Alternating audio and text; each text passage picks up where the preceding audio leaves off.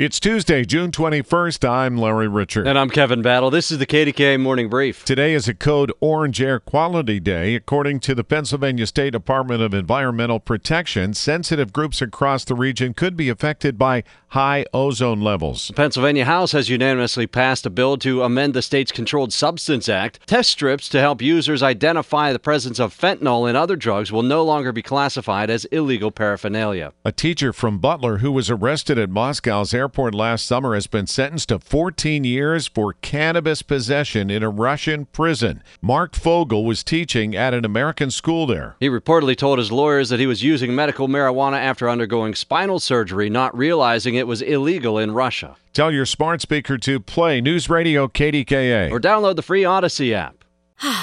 Spring is a time of renewal, so why not refresh your home with a little help from Blinds.com?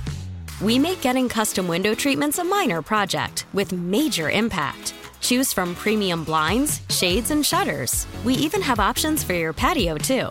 Blinds.com invented a better way to shop for custom window treatments. There's no pushy salespeople in your home or inflated showroom prices. Our design experts can help you find the perfect window treatments on your schedule. We'll even send free samples directly to you.